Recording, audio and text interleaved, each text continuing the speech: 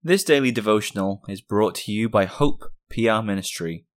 We would love to hear from our listeners, and we ask that you would contact us at hoperwc@gmail.com with any feedback or questions you might have. We hope that you were edified by this content. Today's meditation is called Great Praise for Our Great God. We'll begin by reading from Psalm 48. Great is the Lord, and greatly to be praised in the city of our God, in the mountain of his holiness.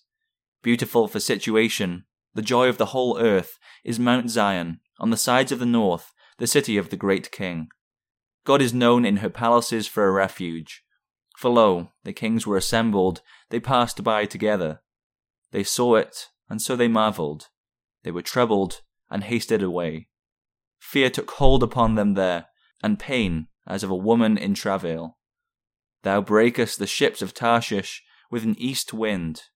As we have heard, so have we seen in the city of the Lord of hosts, in the city of our God.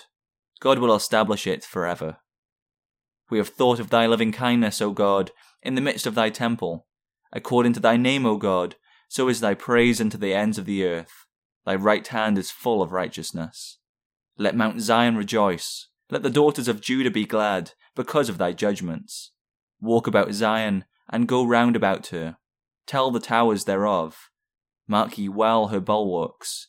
Consider her palaces, that ye may tell it to the generation following. For this God is our God, for ever and ever. He will be our guide, even unto death. The larger the diamond is, or the piece of solid gold, the more its value is. The greater one's talents are, the more notable will one's work be. What shall we say then, when the psalmist writes in Psalm 48 verse 1, Great is the Lord, and greatly to be praised in the city of our God, in the mountain of his holiness. That greatness is immeasurable. He is the God of infinite greatness. It is worthy of our notice that the psalmist declares that he is greatly to be praised in his city and in the mountain of his holiness. For although he must be praised by all men, his greatness is praised in a special way in his church. His greatness is so obvious when we look at the universe that he created and at all its creatures. What a vast universe it is. What a great God he is who made it all, fills it all, and upholds it all, controls all that is in it. But look at the salvation that he wrought in his only begotten Son. Look, as the psalmist did, at the city and holy mountain that he made, namely his church, in which he is praised. The psalmist has in mind Jerusalem, on Mount Moriah, his holy mountain where stood the temple, which speaks of the greatness of his love, mercy, and grace. It all pointed to Christ, his cross, his resurrection, and his ascension into heaven. Surely then, we have the calling expressed thus in our versification. The Lord is great, with worthy praise.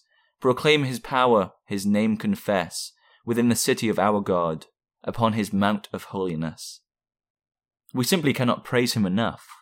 Praising him too much is absolutely impossible. He has prepared everlasting life, so that we can, without ceasing, continue to praise him with all the praise due unto his name. We're not yet in the New Jerusalem, but every Sabbath we go to his house. There, but also wherever we are, we are called to give great praise to our great God. We will have the Psalm Choir close today's meditation by singing from Psalter number 131.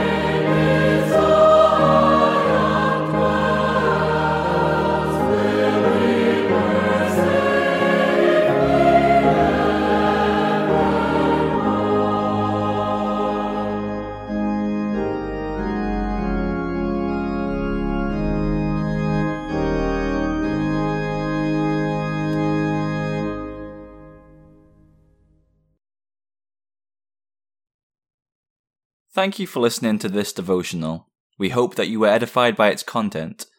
We encourage our listeners to contact us with any questions they may have about this episode or about Christianity in general, and we will do our best to answer that question for you. Please contact us through email at hoperwc@gmail.com. Thank you.